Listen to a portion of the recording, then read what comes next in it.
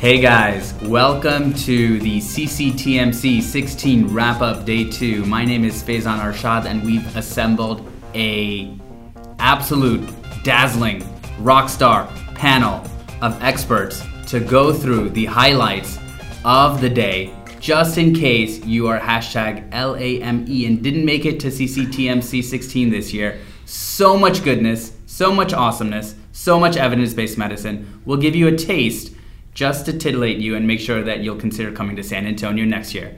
So we're going to go around and introduce our panel. Hi, I'm Craig Bates, Medical Director of Metro Life Flight and an AMPA board member. My name is Mike Storwald. I'm a flight physician from the University of Wisconsin.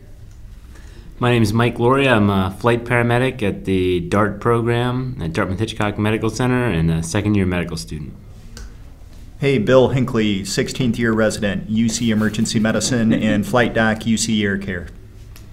Yeah, Mike Abernathy. I'm a PGY 28. I'm a flight physician with the University of Wisconsin and associate professor of emergency medicine. So very exciting start to the morning and certainly a pertinent topic to all of us. We had two components in the general session that really caught everyone's attention. The first one was On the Bleeding Edge, combining the art and science of hemorrhage control in the pre-hospital environment, delivered by none other than one of our esteemed panelists, Dr. Craig Bates. I think the key points of looking at the talk is that there's a lot of hemorrhage control measures we're doing right now that are really pretty inadequate, and it's time to get away from just using saline and thinking about our patients in terms of what their blood pressure is and looking at what we can do to really adjust the hemorrhage and kind of regulate it and directly control it. And simple stuff like avoiding hypothermia, cheap, affordable things we could be doing tomorrow when we get out on the aircraft. And what were your main takeaways from the talk? Well, I think you have to step back and look at what you're doing in your program, really critically assess what you have the capability to do. So the simple things, like I said, like keeping patients warm, keeping the whatever fluids or products you're giving to them warm, making sure you have adequate external hemorrhage control measures, and looking hard at some of the new things coming down the pike, like plasma, whether it's liquid or fresh frozen, and things like PCCs for your patients on warfarin, which we all know keeps those trauma centers in business in the winter months. Speaking of blood products, the next chat for the morning was pre-hospital transfusion in trauma. What does the literature say? Which was an incredible dissection of the current evidence-based in literature for pre-hospital blood products done by Dr. Michael Jasonbach. So absolutely fascinating talk. It was really well done, and we live streamed it. So if you haven't caught it yet, certainly try and catch it on Periscope, but it is up on catch.me/AMPAdocs. So we certainly encourage you all to check that out. He essentially went through our current literature base, which is quite sparse. So when we talk about this study, I think folks are very excited about blood products, but if we take a step back and ask ourselves the question, can we show that the early administration of blood products in the pre-hospital environment improves outcomes? I think the answer is no. Nevertheless, there are muddy waters. He goes through the literature, 2008, 2009, 2015 Brown, 2015 Holcomb, and the future studies that are pending, and talks about some of their good things that they had going in regards to Dr. Holcomb's study, for example, says that it has patients had decreased need for additional blood products later on during their hospital course. But none of the studies to date are able to show an improvement in outcomes. So certainly muddy waters, a lot more questions to be answered. And I think it's important to, in our clinical care, maintain a balance between the evidence, what we advocate and carry, and costs and things along those lines. I think an interesting thing that you can take away from Mike's lecture too is and it's not specific to the topic, is when literature tends to confirm what you think you believe, it's very easy to not critically appraise it appropriately. And Mike, in a very entertaining and appropriate fashion, kind of skewered some of these articles that really used pretty poor methodology to come to conclusions you knew in their heart they wanted to come to. And so I think when you read something you agree with, you probably have to look at it even harder than something you don't agree with. Fantastic. So next up we had quality metrics in critical care transport. Enough measuring, let's improve. All right, so for those who haven't heard of the GAMET project that AMPA has been working on in association with the AAP for the last about 3 years, Mike Bigham gave a crash course and talked a little bit about where we go from here with GAMET. The basic idea of GAMET is this. For so many years, I could measure my team's performance at UC Air Care And all I could really tell you was how we compared to how we did last year or the year before. But I couldn't tell you how I compared to DARTS or UW MedFlight or Cleveland Metro or any other program. And that was a very suboptimal situation. So with Gamut now, we have the ability to know how our team performs with regard to metrics that were agreed upon to be important by a consensus of experts within critical care transport medicine. And we can tell how our program is doing, where we need to really focus our efforts to improve and where we're knocking it out of the park. And that's such an exciting move forward for our community. And it's something that, frankly, we're very proud of within AMPA. Two individuals deserve a ton of credit who have done more work with that than anybody else, which are Mike Bigham, who gave that talk today, and Raleigh Parrish, who was the technical genius behind it. And basically, Mike's point today was now we've got enough data collected that it's really time to focus our efforts on not just measuring, but actually improving our performance and taking the next step. Thanks so much, Bill. Just for folks who are looking for more information on the Gamut project, how do you spell Gamut? Gamut, G-A-M-U-T, and that stands for Ground and Air Medical Quality in Transport. Quality, of course, spelled with a U. Do you have the part of speech, sir? Hey, man, you're the guy with the acronyms that are a little sketchy. Fantastic. Thank you so much. Next, we had Dr. Bates also attend your Airway Toolbox. So this was a good talk that focused on the fundamentals, and when you get to airway management, really the fundamentals are often the biggest difference. And simple stuff like optimizing patient positioning, making sure you have the patients, having their head up, having pre-oxygenate better, getting their ear to sternal notch line up so you have a better laryngoscopic view, remembering the patients pre-oxygenate a lot better in the stiffing position than they do laying their head back tilted.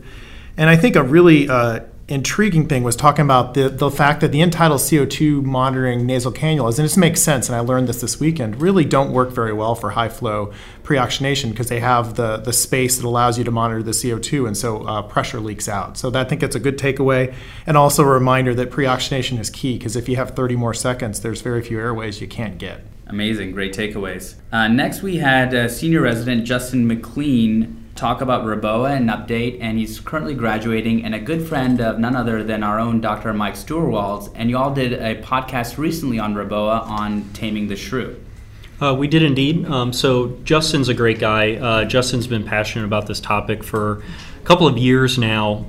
He gave a talk in the past on the logistics surrounding transport of a patient who already had this procedure done, and we did a follow-up to that on taming the shrew. I don't know how long that was ago, Bill, maybe 6 to 12 months ago. Justin's talk today was an update to several concepts he's already introduced, has given an update in the technology, most specifically with the prior catheter that has recently been FDA approved. The prior catheter is a Reboa catheter that is much more simple and made for endovascular resuscitation at the bedside in an emergency critical care environment. Justin also talked more about logistics at my urging, which I was pumped up about, and then a little bit about some research that has come to pass over the course of the last couple of years. So Justin, I think, is going to be a thought leader in this over the course of the next couple of years, and I look forward to seeing what he continues to have to say.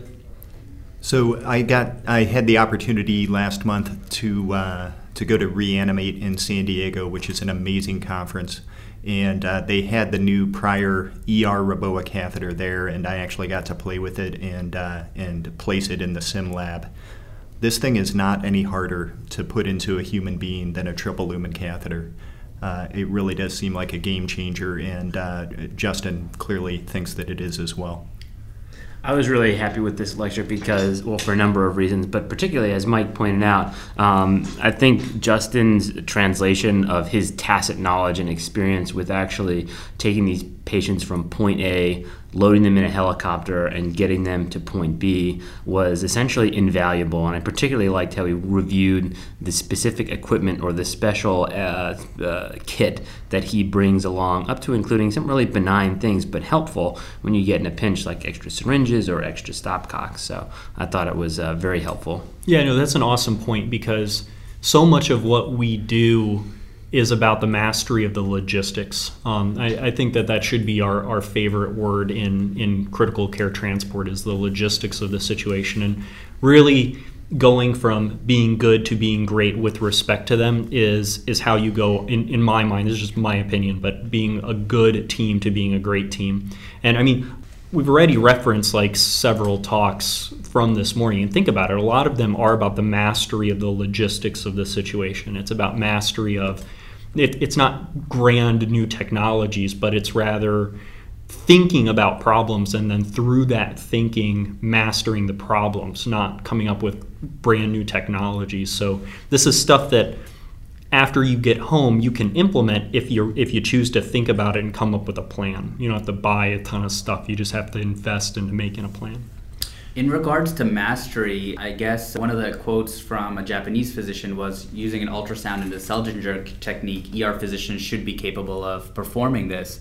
What do you guys think of the newer data coming out of Japan that shows a higher complication rate? Justin presented the Japanese data. The procedure itself is obviously not benign because you're applying something to the inside of someone's aorta, so complications will happen. Until we really robustly study this, I don't know how many conclusions that we can make and kind of like take as gospel. I think we're a couple of steps behind really feasibly thinking about us placing these things pre-hospital or us placing these in emergency departments as emergency physicians and really delineating what the complications are. I really like how we started the conversation as a conversation about logistics and a conversation about how to make these things happen. And then as time goes on, we can talk about what the complications have kind of borne out to be in kind of more robustly researched situations, not in kind of propensity controlled situations, which is my understanding of that data. Ultimately, I think, with regard to your question, Faizan, it's sort of like balloon pumps. We may not buy the evidence base, but in critical care transport, it doesn't really matter because somebody's going to call us to transport somebody where this thing is already in place. Unless you work for London HEMS right now, you're not the one that's going to be putting the Roboa in. You're going to be the one called to transport the patient with the Roboa. So whatever we may think about the evidence base, we still need to prepare ourselves to safely transport these patients. I'd like to get back to a comment Mike made about logistics. I think it's really important, aside from this topic, is that the difference between a good program and a great program is truly measured in little details like logistics. And it's a lot of work to go from that good to great.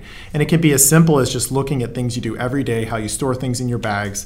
A lot of us have bags that are like a darn Pyxis, where like is with like, and that's not very helpful. You need kind of task-focused storage of things. So look at how you store your equipment, what you can do from a human factor standpoint to shave a little bit of time off during a critical event. And those are the little things you do. A lot of those little battles are what make you outstanding in the grand scheme of things. Thanks, guys. That was very insightful, and we certainly look forward to Reanimate 17. Next up, one of our panel members gave a talk, and he's been surprisingly silent thus far, which is atypical for him.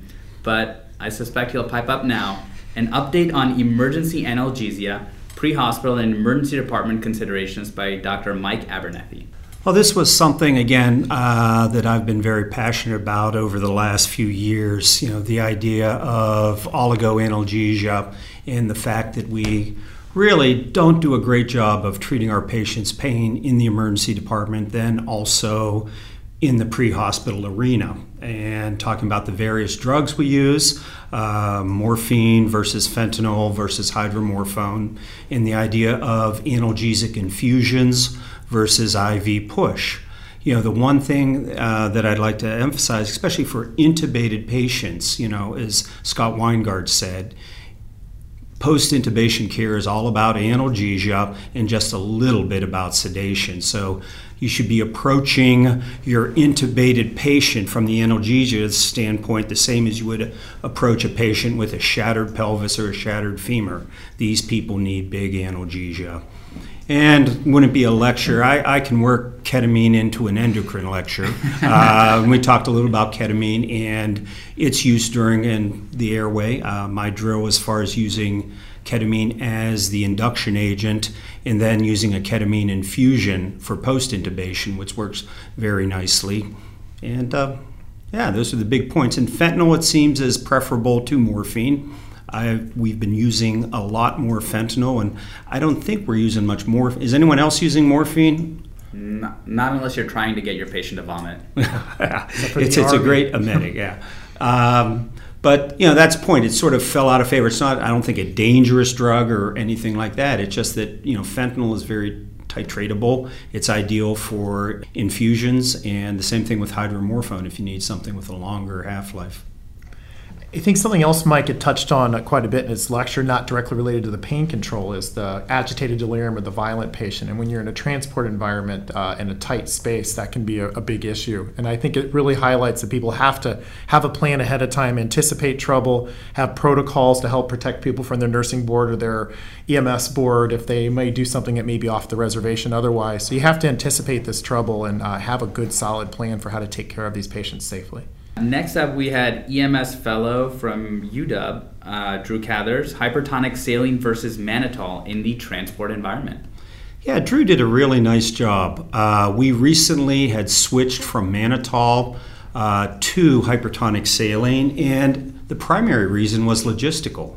Mannitol tends to crystallize. It's very temperature sensitive, and it has to be given through filters. And in our environment, especially in Wisconsin, the idea of keeping the mannitol warm enough and then just being out for a short time and having things crystallize, which brought about our discussions with our neurosurgeons and our pediatric intensivists and bringing hypertonic saline on board instead of mannitol. And he went through some of the other things, the basic pathophysiology of increased ICP, some of the non-pharmacological treatments of increased ICP as far as simple things like elevating the head of the bed, which is difficult in the transport environment sometimes, especially with trauma patients, and hyperventilation to a degree, not like we used to hyperventilate, but just bringing their end-tidal CO2 or their arterial CO2 into the 30s. He reviewed the literature, and it was really interesting. There's not a lot of literature out there comparing mannitol versus hypertonic saline. But overall, for our purposes, I think the idea of using hypertonic saline in the transport environment, it just makes sense. It's nice. You can have one vial. You don't have to worry about a lot of the temperature issues. But he did a real good job. Yeah, I think that the logistics are key with hypertonic saline, and it's something in a busy scene run you can hand that to a paramedic. Administer this slowly over several minutes while you're doing other things. And I think also when you're looking to go to carry hypertonic saline, I'll tell you one of our challenges we had with our pharmacy is they had this obsession with the tonicity of it, and they were trying to say, you can only give it through a central line. Well, something to bear in mind is the mannitol concentration that most of us were giving before is actually a little bit hyperosmolar, 2-3% saline. So there is not an issue with giving it through a peripheral because most don't even think twice about giving mannitol through a peripheral. Agreed. And speaking of that, I would really like to garner some support to move up from 3% to a higher percent of hypertonic saline. If anybody out there is using 7.5% or greater hypertonic saline pre-hospital, please get in touch with me. I want your support. Amazing. And one other subtle point that he made was, and one that we reinforce to our residents, is if you're in a pinch, remember that sodium bicarbonate, especially in an acidemic patient, has a high osmotic load and can certainly help with your ICP. All right, moving on. We had another rousing talk by Michael Frakes of Boston MedFlight. Toxicology interventions that are so crazy, they just might work. So I was there for this one, and I absolutely loved it. Not simply because I'm a biochemical toxicology super geek, but because Michael always gives such awesome lectures, and especially with something like toxicology and the understandable and very reasonable complete lack of RCTs really helped you sort of grab onto some key points considering the almost complete lack of data. And I think that's important because a lot of the times when you're stuck in these situations where you have someone who's overdosed on a TCA or a calcium channel blocker or something like that, I feel like in the transport environment, we don't get the run-of-the-mill sort of overdose. If they're calling us, it's generally really, really bad, and it's pretty rare. So it's nice to have certain things to sort of latch onto, these sort of cognitive stepping stones, if you must. So he was talking about things, for example, like a good reminder that not everything that blocks a sodium channel is TCA. It can be things like diphenhydramine and whatnot as well, reviewing those medications, talking about things to look for like R3R in lead AVR, and talking about some other quantitative features of the QRS complex. And what were some statistics that I was unaware of? Including, once your QRS gets over 100, you're at an increased chance of seizures, in those patients that overdose on anything that blocks the sodium channel have upwards of a 34% chance of having a seizure. And once you get up above 160, then your chance of having some sort of ventricular dysrhythmia jumps up to about 50%, which was interesting and nice to know. And then, of course, he went through the treatment, but I thought overall it was a really good handling of the material with some awesome take-home points. Something to remember, too, is one of the biggest sodium channel blockers out there is cocaine. Usually not at the therapeutic doses people take, but once again, the FDA doesn't supervise street pharmacists, so you don't know the concentration. So when you have someone like who swallows that rock of crack, which is the case I had, you can sometimes see bradycardia, wide QRS, things that you may not normally associate with cocaine because it is a sodium channel blocker. Dr. Bates, could you help us quantify what the therapeutic dosage of cocaine is? It depends on which corner you purchase it from. Fair enough. Next up, we had, I think, one of the most tweeted talks of the afternoon by Matthew Roginski, Death by Ventilation, a primer on therapeutic misadventure in the mechanically ventilated. So Matt is one of our EM residents and current critical care fellows, and has been an amazing. It's given us an amazing advantage in our flight program with his recent knowledge and the stuff that he does. And this was, I think, yet another addition to his list of awesome presentations. And not only I think was his presenting style really awesome, but he was entertaining and went through some really key sort of points in terms of where we can get into big trouble with ventilating patients. So I think he not only went over the stuff that I think everybody's or relatively familiar with, like the ARDSNet strategy for ventilating and oxygenating patients who have ARDS, and he also went over things like how to manage ventilate a patient peri and post RSI who has a profound metabolic acidosis, as well as patients who have profound restrictive pathology and bad asthmatics. And that's important because I think those are two populations where you get around the RSI period and post RSI period, you can really get into a lot of trouble. So that review is great. But I also think there was a couple of things that I took away from it and problems that I run into when you're sort of going through some of those strategies. For example, when you get down to incredibly low volume strategies for some of your ARDSNet patients and they're bucking the vent, how to approach that. If you get to the point where you need to sedate them enough to now they're starting to become hemodynamically unstable and their blood pressure is starting to drop. How do you handle that if they're still bucking the vent? So I thought those were very helpful and very practical lessons I took away from that talk.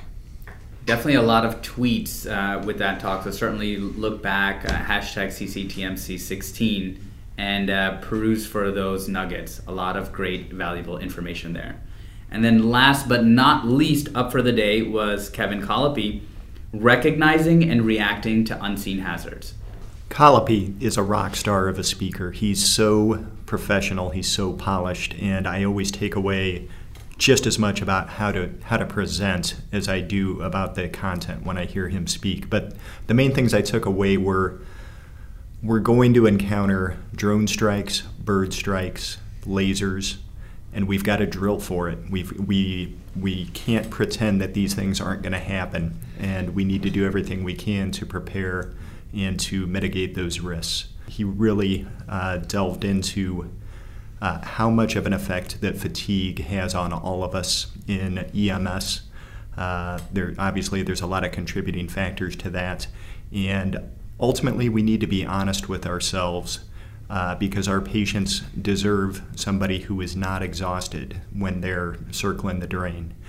So we got to be honest with ourselves and be willing to call a timeout. And we need a program policy in place to support us if we do in fact play that card and call a timeout. A non-punitive timeout strategy. Right.